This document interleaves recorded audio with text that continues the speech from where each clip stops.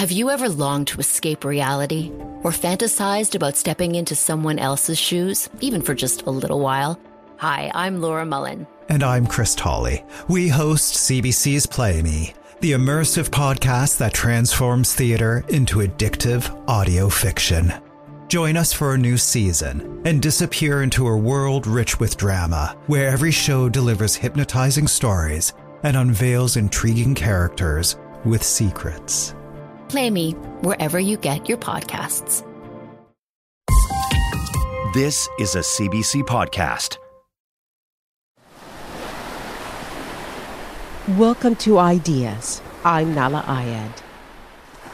On November 29th, 1781, some 500 kilometers out into the Caribbean Sea west of Jamaica, a massacre began aboard the slave ship known as the Zong. The events on the Zong are so bizarre and traumatic. Even now when I read about it, I still am shocked by it. This is a very uncommon case and deserves a reconsideration. As far as they're concerned, it wasn't murder. It wasn't murder because enslaved people were counted as chattel. Whereby the voyage being retarded and the water falling short, several of the slaves died. It is said supplies of drinking water on board the ship were running dangerously low. And it was decided, by whom we're not quite clear, that they would reduce the risks to everybody by killing some of the Africans. There are those living Africans, girls, men, women, and boys who are thrown person by person, hour by hour, overboard.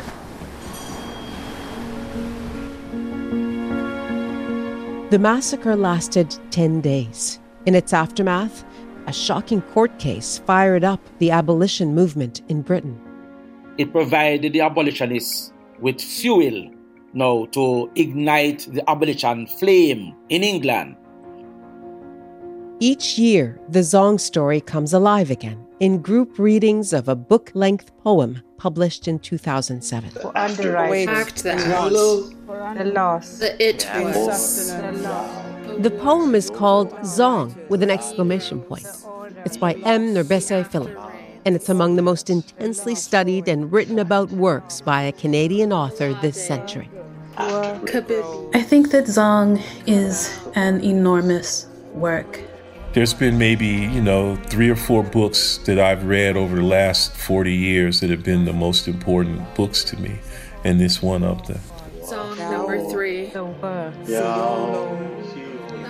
On today's episode, the extraordinary case of a mass murder at sea and the work of art still rising from its depths. Exist not. Reservation.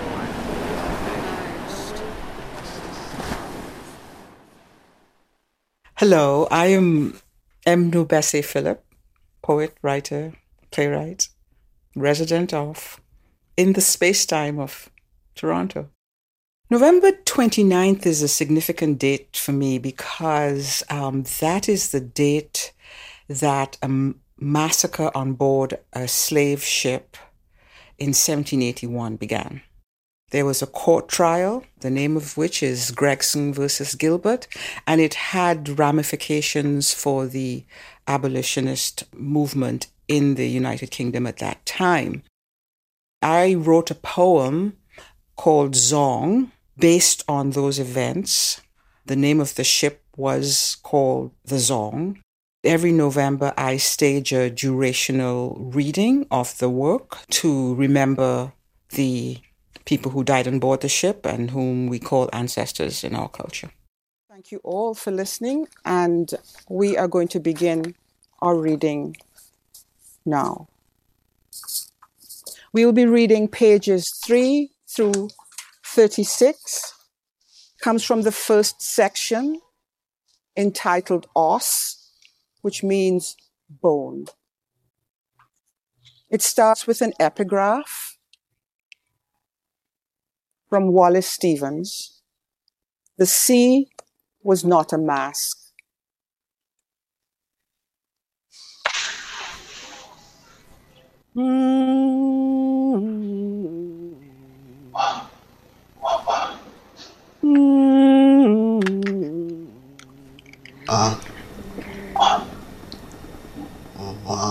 We actually read the text through from the beginning to the end, and it takes several hours. We usually begin around 7:30 in the evening, and we usually finish around 2 or 3 in the morning. And that constitutes the durational reading. I first heard about the case, I first read about the case in a book by James Walvin, a British academic, scholar. The book was called Black Ivory. Hello, my name is James Walvin. By the late 18th century, Liverpool was the dominant force shipping Africans across the North Atlantic. One African in 5 crossed the Atlantic on board a ship out of Liverpool. One of them was a ship called the Zong, which was a Dutch ship which had been impounded by the British off West Africa, 1781, and loaded with a huge cargo of African slaves. And as they shipped into the Caribbean and towards Black River in Jamaica, navigation errors and provisioning errors led to an extraordinary shortage of water. The ship is coming across the Atlantic from the west coast of Africa. It leaves Sao Tome. The captain is inexperienced. It takes maybe 3 times as long as the normal time it takes. They get lost. I am Dr. Dave Goss. I am the director of the Institute of Caribbean Studies here at UA Mona, and I am a historian. It is said that somehow the Captain Collingwood got sick. Well, wasn't feeling very well. And so mistakes were made.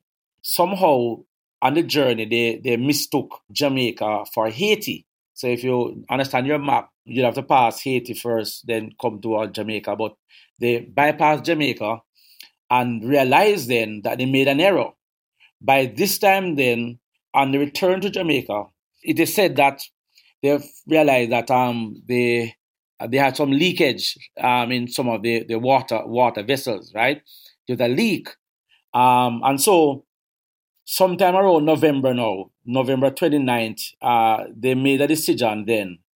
And it was decided, by whom we're not quite clear, that they would reduce the risks to everybody by killing some of the Africans. And the result was that something like 132 Africans were murdered, thrown overboard. So they threw 54 Africans first. And this time it was basically women and children. Right, women and children. Then on the 3rd of December, they threw 42 more Africans overboard. It's quite distressing when you read about it. They were throwing overboard women and children because they were less valuable, so that when they got to their destination, their cargo, quote unquote, would fetch more money because there were more male slaves or more men enslaved.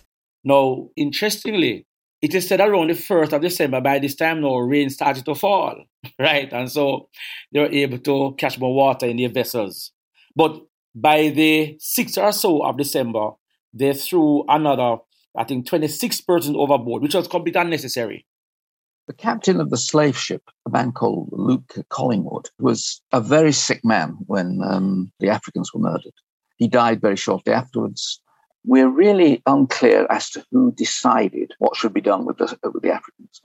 My own feeling is it was a man on board who was travelling as a passenger, a man called Stubbs, who'd worked for the Royal African Company at one of the forts in Africa, and who was heading back to Britain on a slave ship, and who had experience not merely of African slaving, but actually knew something about the laws of maritime insurance.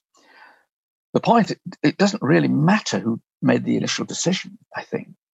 What matters is that the crew carried this out without any kind of compunction, without saying, hang on, there's something grotesquely immoral and wrong about this.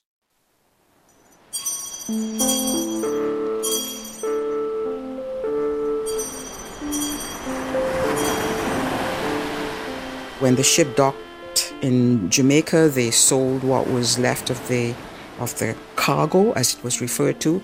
Then it went back to Liverpool, and there the owners of the ship, the Gregsons, made a claim against the insurance, because at that time, as we do today, we insure our property, and the enslaved were seen as property, no different from horses or cattle, as the Chief Justice referred to in his judgment. He said, as much as it shocks one, it is the same as horses being thrown overboard. He said, though it shocks one very much. It was traditional that Africans were covered as cargo. They were counted as beasts of the field on board the ship. And the law accepted that they were covered by insurance as cargo. But what no one had ever tried was to claim for those Africans, not because they died naturally or because they were killed in an insurrection or because they drowned in an accident, but no one had ever tried to claim for them once they'd been murdered.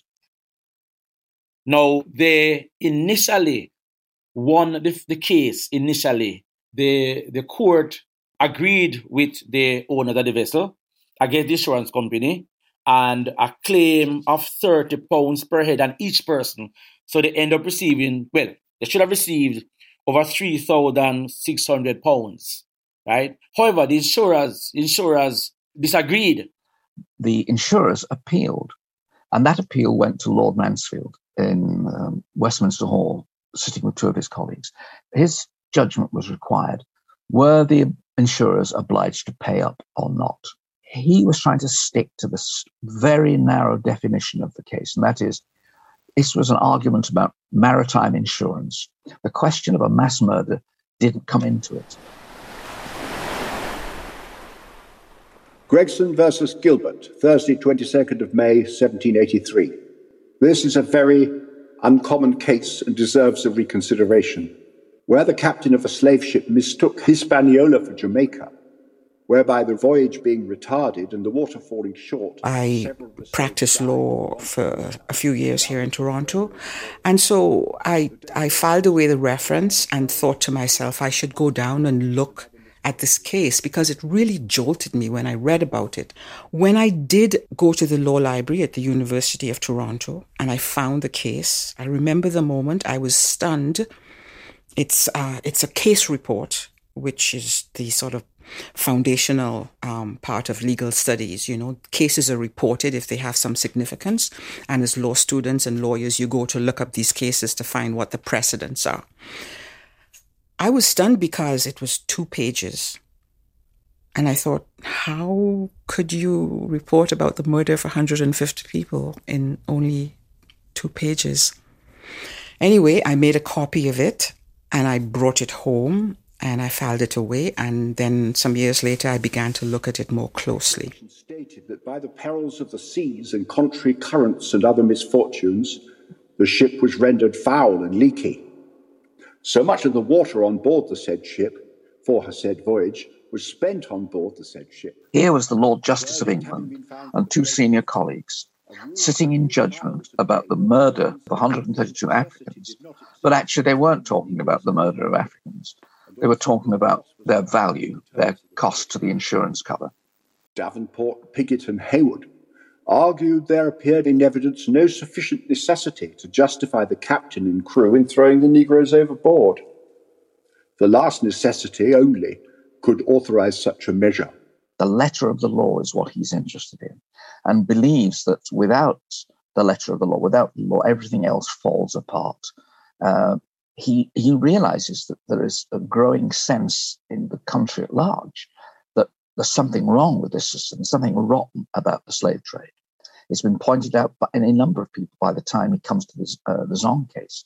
And what he doesn't want to do is to sort of tug away at the fabric, because he knows that if he makes one legal gesture towards the abolition, the whole thing begins to pull apart.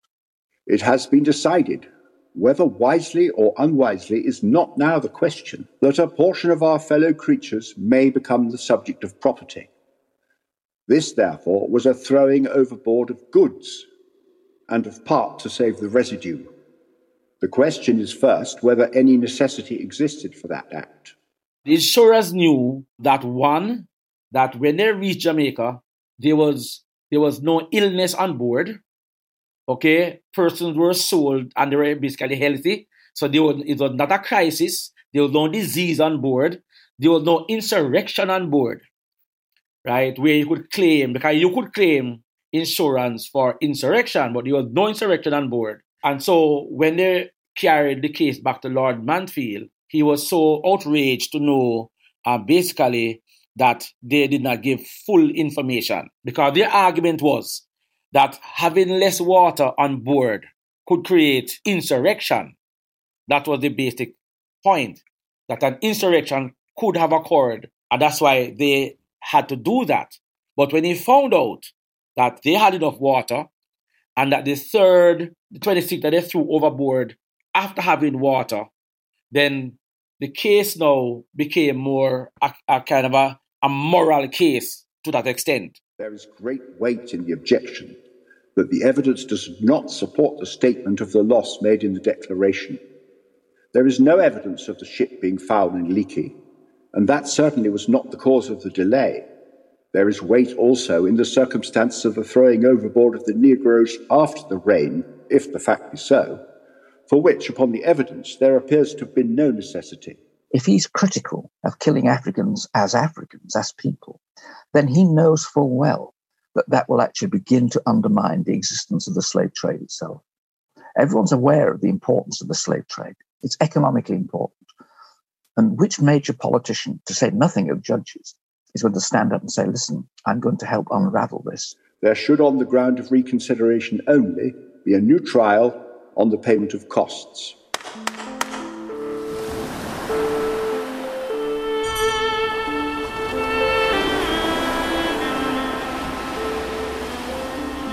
We don't know if the case was retried, but what it did, it provided the abolitionists with fuel now to ignite the abolition flame in England.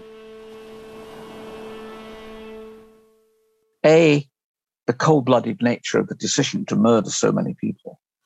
B, the even more cold-hearted decision of their owners that they wanted money back from the insurers, having murdered 132 Africans. And also the fact as well that societies like Great Britain, based on their law, right, could have sanctioned persons to actually make decisions, to throw innocent people overboard in the guise that you could, reclaim insurance. And the mere fact that the law provided that each person was thrown overboard was worth 30 pounds, really, and that they got over 3,000 pounds. So what are the implications of the case?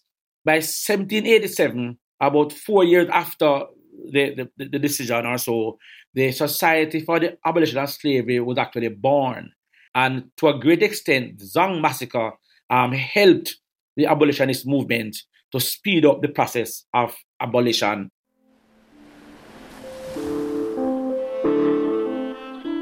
We need to remember that this was not the only instance where slaves were thrown overboard. The Zong wasn't alone.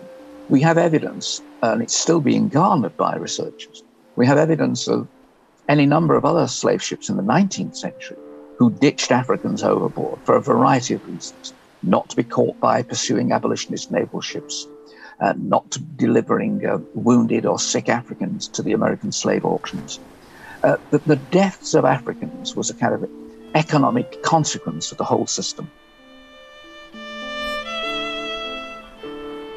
Yeah, it's quite uncanny because the original name of the boat was Zorg. I'm probably not pronouncing it exactly the way it should be. It's a Dutch word. Also, it's found in the Scandinavian countries, Z-O-R-G. It means care, which is really ironic. When it was being repainted in West Africa, the R became an N. So it enters history as Zong.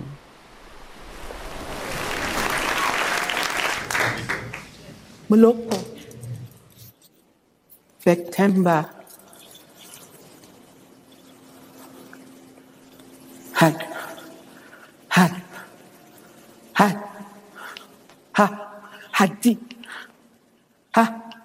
hadi, hadiya,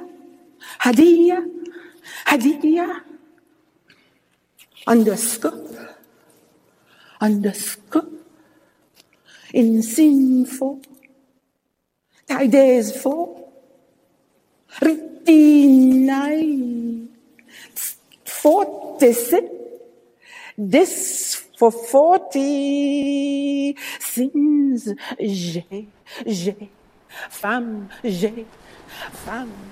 Hi, my name is Fred Moten. I teach at New York University, and I write about Afro-diasporic literature and culture. Zong was published in 2007. I was already a fan and student of NourbeSe Philip's work from before then, but that book was a sort of revelation to me and a disruption to me as well. I really thought and knew immediately just upon opening the book and looking at the first few pages that it was something different and something new. And weeks, the more of Negroes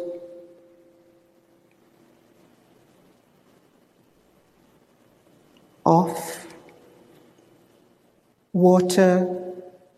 On the most basic level, the book is not organized in the way that normal books are organized, or even the way that normal books of poetry are organized.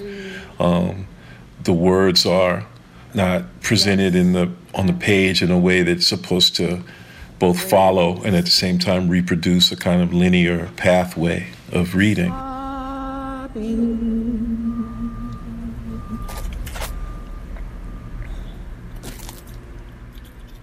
No Musa. The way the book is constructed is as follows. The first phase of it was I decided, looking at the 2-page document, Gregson versus Gilbert, Thursday, 22nd, which contains some 500 plus different words, that I would lock myself in that text and only use the words that appear in that case report. Retarded and the water falling short, several of the slaves died for want of water, and others were thrown. So for the listeners, just imagine you have a document, a letter, you're only using the words that appear there. That process gave rise to os, which means bone. Os is the Latin for bone in the first section. And the poems are all numbered. Zong number 21 is being is or should is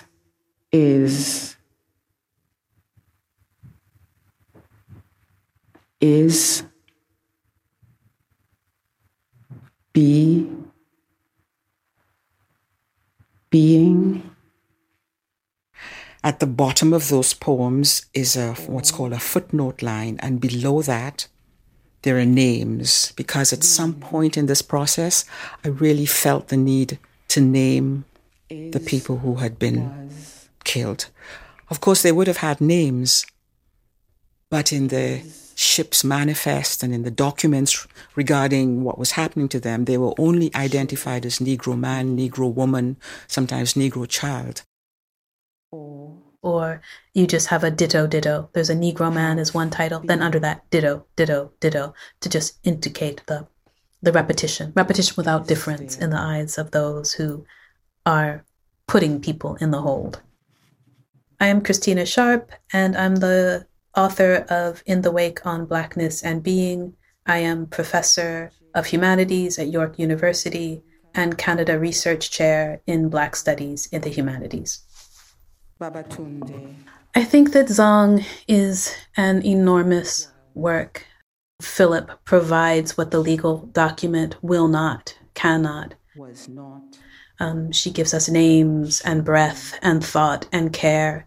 She enacts what one of her poems, Zong 15, declares, which is defend the dead. Or have been.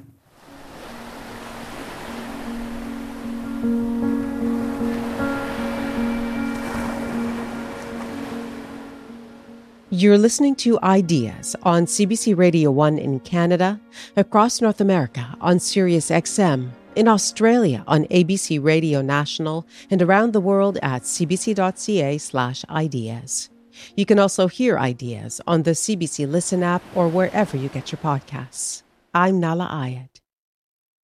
When faced with the complex moral questions the world tends to throw our way, it's easy to feel overwhelmed. My name's Waleed Ali. And I'm Scott Stevens. We're the hosts of The Minefield, an ABC Australia podcast. And each week we try to navigate the moral complexities of modern life in a way that's unexpected, unpredictable, intellectually serious, but more than a little fun. Along the way, we're joined by a range of philosophers and thinkers who promise to help you see the world and the challenges we face in a different light. You can listen to The Minefield wherever you get your podcasts. The book-length poem, Zong, by NourbeSe Philip, is unusual right from the front cover. Beneath the title, it says, as told to the author by Sitei Adamu Boateng. This immediately makes a reader question whose story is being told, and what the author's role is, and of course, whom these other names refer to. Sitei Adamu Boateng, the three names that have relevance to me and my family. And so I brought them together as representative of the ancestors.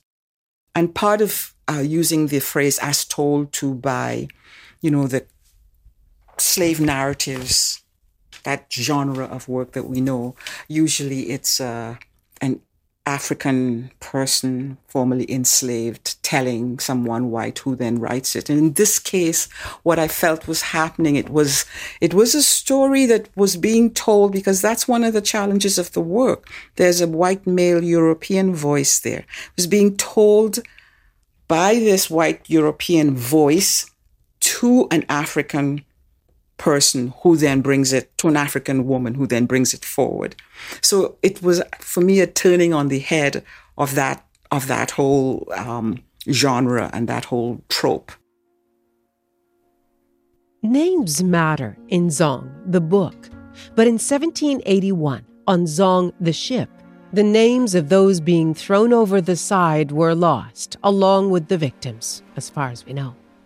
Christina Sharp, a professor at York University, brings up a fictional story, imagining a rare exception to this rule. One of the books that I often teach when I teach Zong is Fred Degar's Feeding the Ghosts, which is another imagining of the slave ship Zong, in which of the 133 people thrown overboard, and this does happen, one person climbs back onto that ship. Degar makes the person a woman, and her name is Minta. And she climbs back on board the ship and survives the throwing overboard to be sold into slavery in Jamaica. But there's a moment when Minta and I think 2 or 3 other enslaved people are trying to overthrow the ship.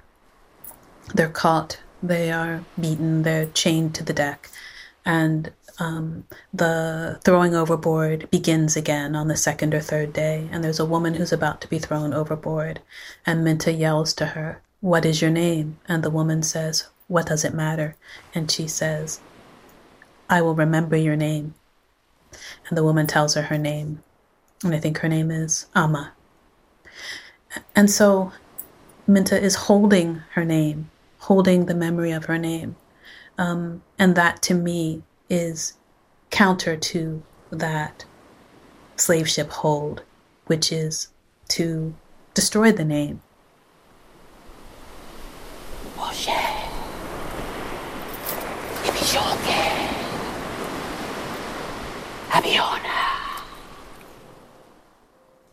Three,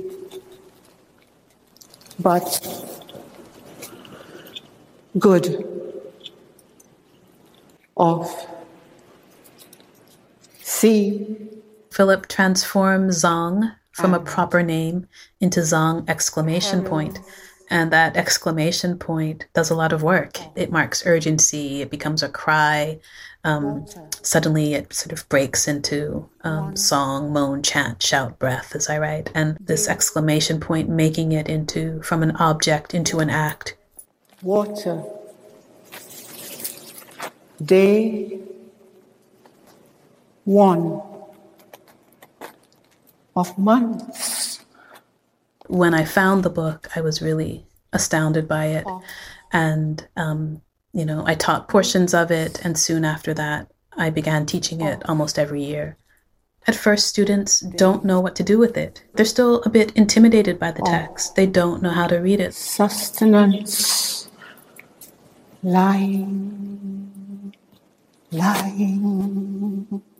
There's a lot of white space on the pages. The words are broken up into smaller parts. So, for example, the word water, W repeats across the page, sometimes close together, sometimes a W with lots of space. And so in Zong 1, the word water spread out kind of syllabically over the course of 3 lines.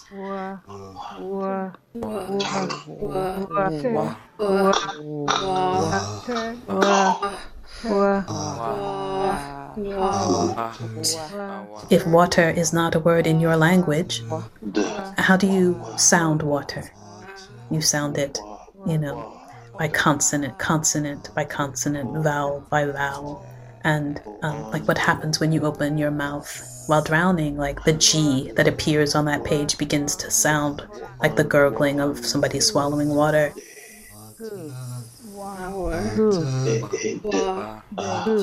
And sometimes the poems take on particular shapes. They might take on columns.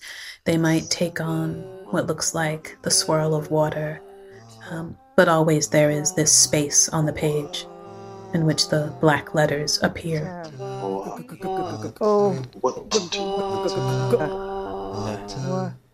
I had a number of strategies. I would cut up the text, I would black out words, white out words, all different things, just trying to understand how do I make this text yield what I know is in there. And how did I know it was in there? Because when you study law here in Canada, what you're doing is you're reading a lot of cases. And often you're reading cases as they go up the appeal ladder, so to speak. As the cases move up that ladder to the Supreme Court here or the Supreme Court in the US, all the messy, extraneous human details are extracted from the case until you get to, this very sometimes small point of law. Yes, so Roe versus Wade, for instance. We don't know who Roe is. We don't know who Wade is. We just know that it decided what was going to happen with respect to abortion. And so I knew, because I had studied law, that all the stories were locked in that 2-page report. So that was what kept me going. Like, how was I going to break and enter that document? And it's as if the process was that by immersing the text in the water that actually drowned them, this dry, desiccated 2-page legal report, it sort of regained life, and the voices now continue to speak to us. Naima And Oba Eshe. The throne and circumstance, the way and want. For my money, one way to think about the book is that NourbeSe Philip wrote it. And then another way to think about it is that NourbeSe Philip recorded it. And I tend to think of the book as the kind of ambient sound and ambient voicing that one might get if one crossing the Atlantic in a boat took a very, very, very sensitive microphone that could hear the voices of ghosts and let it fall into the water. Okay. In law. Should be. Was. The proved. Should. In fact. Was not. But it's more complicated than that. For her, it wasn't enough to simply hang the microphone over the side. She had to go down there too. She had to descend, into those depths in order to record, in order to be told, in order to become a speaker through which that sound could be shared.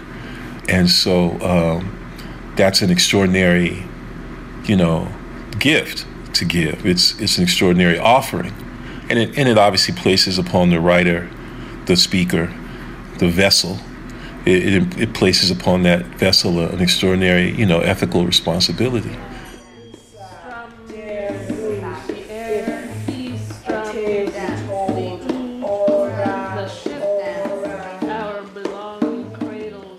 once you go down there, you discover, that against the grain of every possibility, there's beauty down there. And to record that beauty is itself produces an ethical dilemma, because how could you talk about beauty? How could you talk about the corollary of beauty, which is pleasure, within the context of the brutality of the conditions in which you've descended, And so, that's the ethical dilemma of art. Why are we making beauty out of all this misery, Sea and perils. Stated that by the perils of the seas and contrary currents and other misfortunes, also in the circumstance of the throwing overboard of the Negroes after the rain, if the fact be so, for which, from the evidence, there appears to have been no necessity. I felt what I was doing was carrying out a break and entry on the text. Break and entry is a term in law for a certain criminal charge. But it felt that way because I had set myself the rule, I am not going to use any other words but those that appear in this document. What am I going to do? Then I thought, should I kind of go in and find other words? And so for listeners, if you imagine the game of Boggle, you have a master word and then you pull words out of that.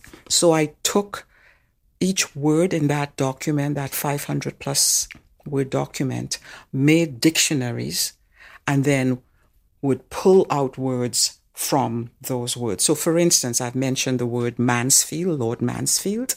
Mansfield will give you man, it'll give you field, it'll give you men. And so I constructed these dictionaries. At dawn, if only, ifa, yak.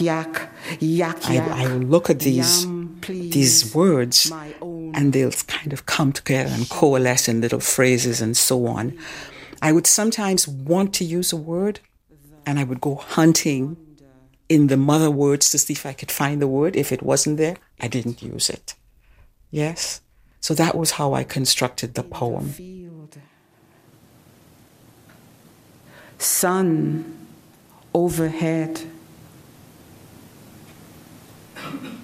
In your hair, gold as corn first. Act third scene. Circe argues with Eve about Eden. On the eve of murder, Rome mourns.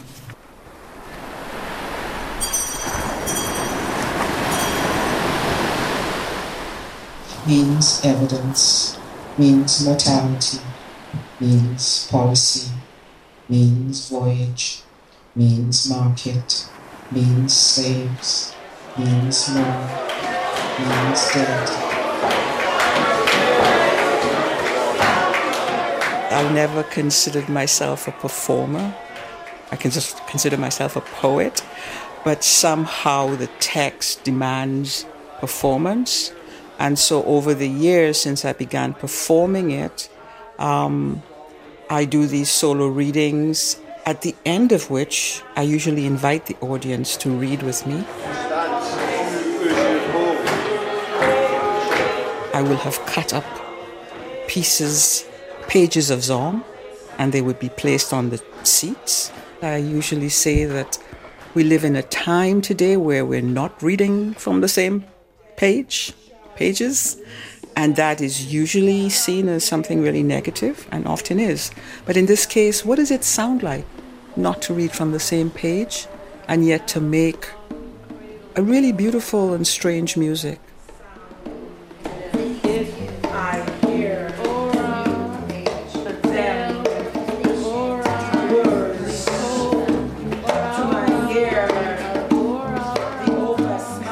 I didn't really feel the full impact of it until I started to try to teach the book to my students. I was at Duke University, and I taught a whole course on Zong. I think it was probably 2009, maybe.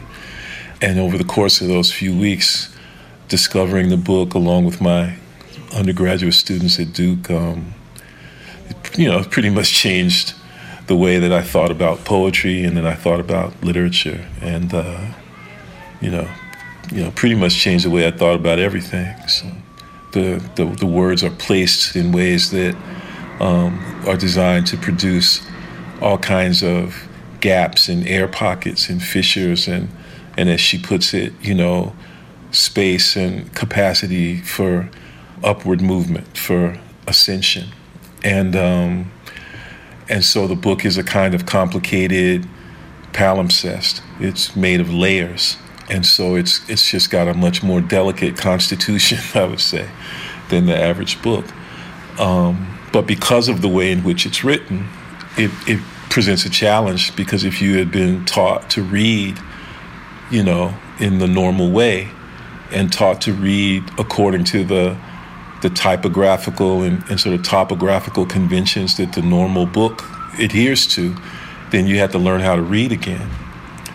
And if you had also been taught to read in a certain sense silently, not only to read without speaking, to read without making sound, or even to read without moving your lips, but also to read within the context of a kind of, sort of reverberative interiority, so that in a certain sense to read silently is to read to yourself, but also to read by yourself. If you had been taught that was the proper way to read, then that was also an avenue that's no longer available to you. And the closest thing I could say is that for me at least, it became clear that this was a book that I could not read by myself. I had to read it with other people.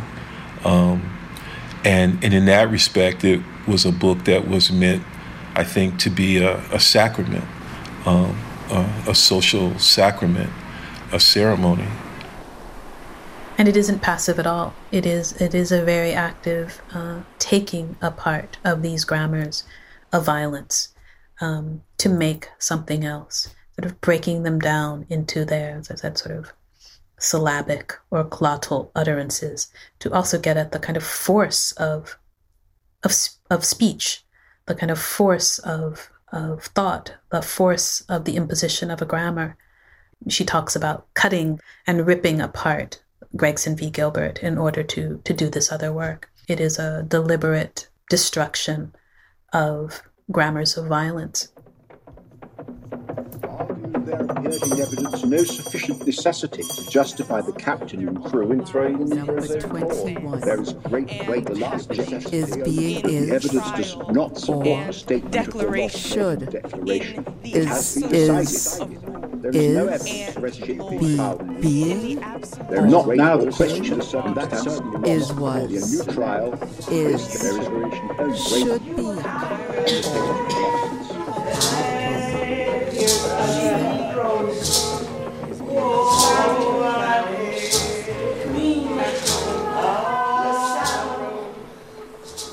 I did not think when I was writing Zong that I was writing something sacred. I don't think in that way. I feel like I'm not qualified to say what is sacred and what is not sacred. And I think we find the sacred, quote unquote, in friendships and in very ordinary things. I do not want to give the impression that I saw myself as creating this sacred work. It was a situation that spoke to me because I had practiced law, and I did what I have done with my other works, which is investigate it and write a poem about it. So no, I didn't, and I still don't have any great ideas about the importance of this work. Really, beyond the fact that in the moments when we do the durational readings, it's a really lovely, difficult occasion, but also affirming. And when I do readings, people are moved by it and find some value in it. Was that where Negroes, the way in want, the loss, so that fact, number two, want. it was the where Negroes. Particularly when I see Black people and African descended people read this, for us, I think it's a way of us honoring this event that represents so much in our history, represents the erasure, represents the persistence of memory, represents survival, represents joy, because at the end of it, the overwhelming feeling is, even though you're exhausted, this is in the overnight performances, there's this constant strategizing going on. How can I get through this? I find it onerous at times and wonder, who is the person that did this? The rest in lives drowned. Exist not. But at the end of it, it's a strange, odd feeling of just being almost washed out, cleaned out. And it's not a feeling of being depressed or anger or how terrible this is or anything like that. Of Negroes drowned, or otherwise sure of verdict in the want of action, observe the soon afterwards, the time in Africa. There's something you can create for the moment, a whole from the fragments, or this net of fragments. Africa. Now the question falls upon enemies. Kusuro, Mole. Now the question falls upon enemies. Bilal. Now the question falls upon Africa. In the between of day, a sea of Negroes drowned. Africa. In the between of day, a sea of Negroes drowned. Africa. In the between of day, Africa. A sea of Negroes drowned.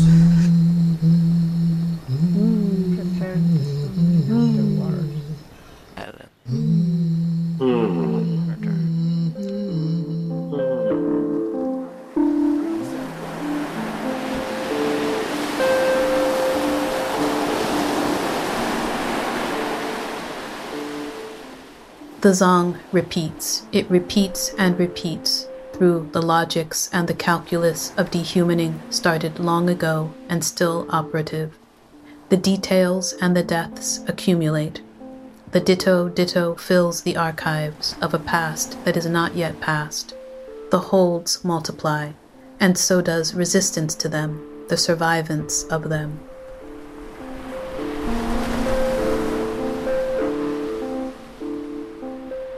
Across time and space, the languages and apparatus of the hold and its violences multiply. So too the languages of beholding. In what ways might we enact a beholdenness to each other laterally? Quote, beholden, to hold by some tie of duty or obligation, to retain as a client or person in duty bound, end quote. Beholden in the wake, as, at the very least, if we are lucky, an opportunity in our black bodies to try to look, try to see.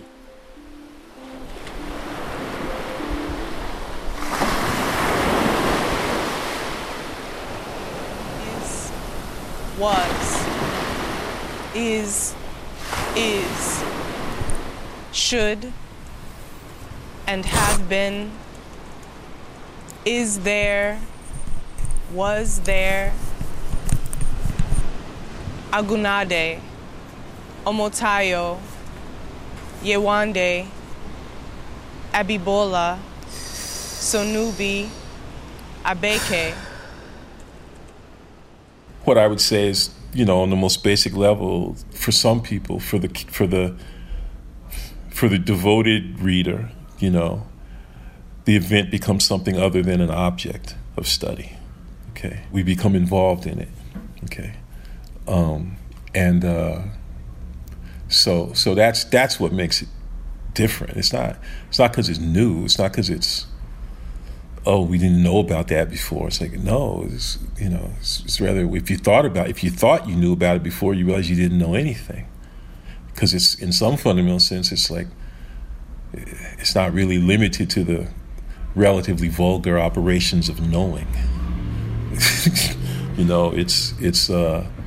It expands into the much more refined operation of feeling.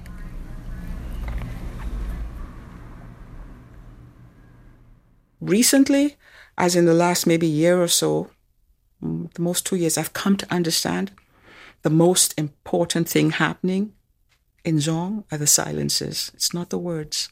The silences are where the honoring comes in. And the silence is also a space of potentiality. Anything is possible in that silence.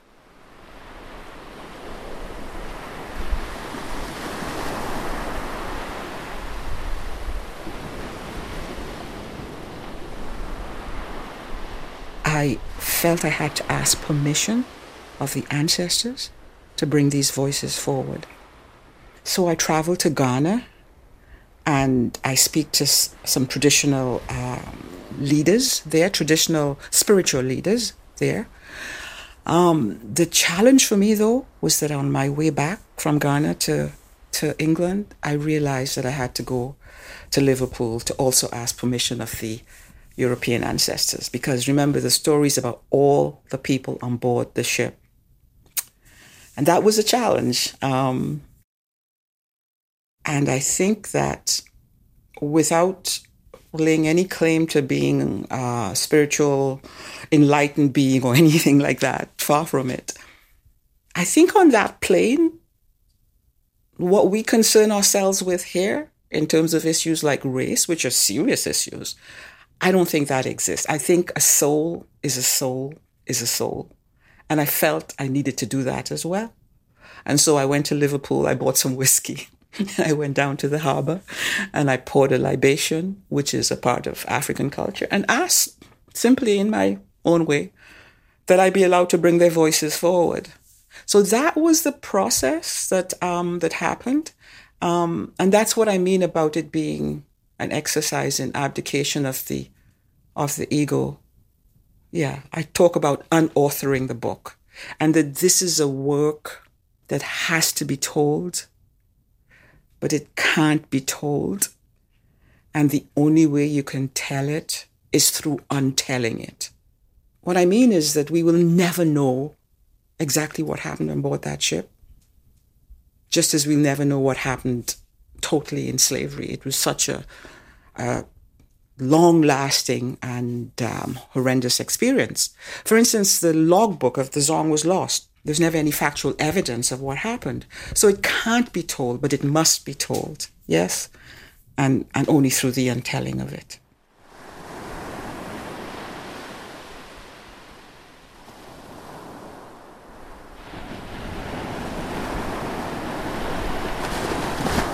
You were listening to a documentary about NourbeSe Philip's book-length poem, Zong. Each year, a collective reading event occurs on or around November 29th, the first day of the massacre in 1781. Go to our website, cbc.ca/ideas, for links to information about this year's events.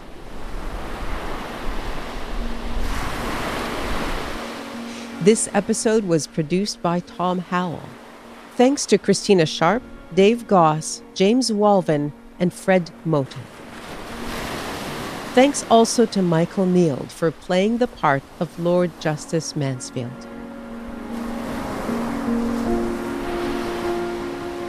You heard extracts from recorded readings and performances of Zong.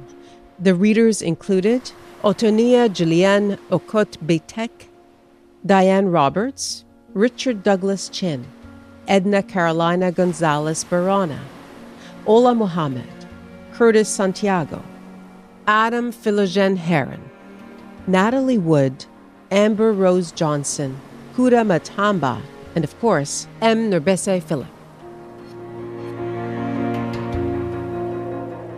Technical production, Danielle Duval. Web producer, Lisa Ayuso. Senior producer, Nicola Luksic. Greg Kelly is the executive producer of Ideas, and I'm Nala Ayed.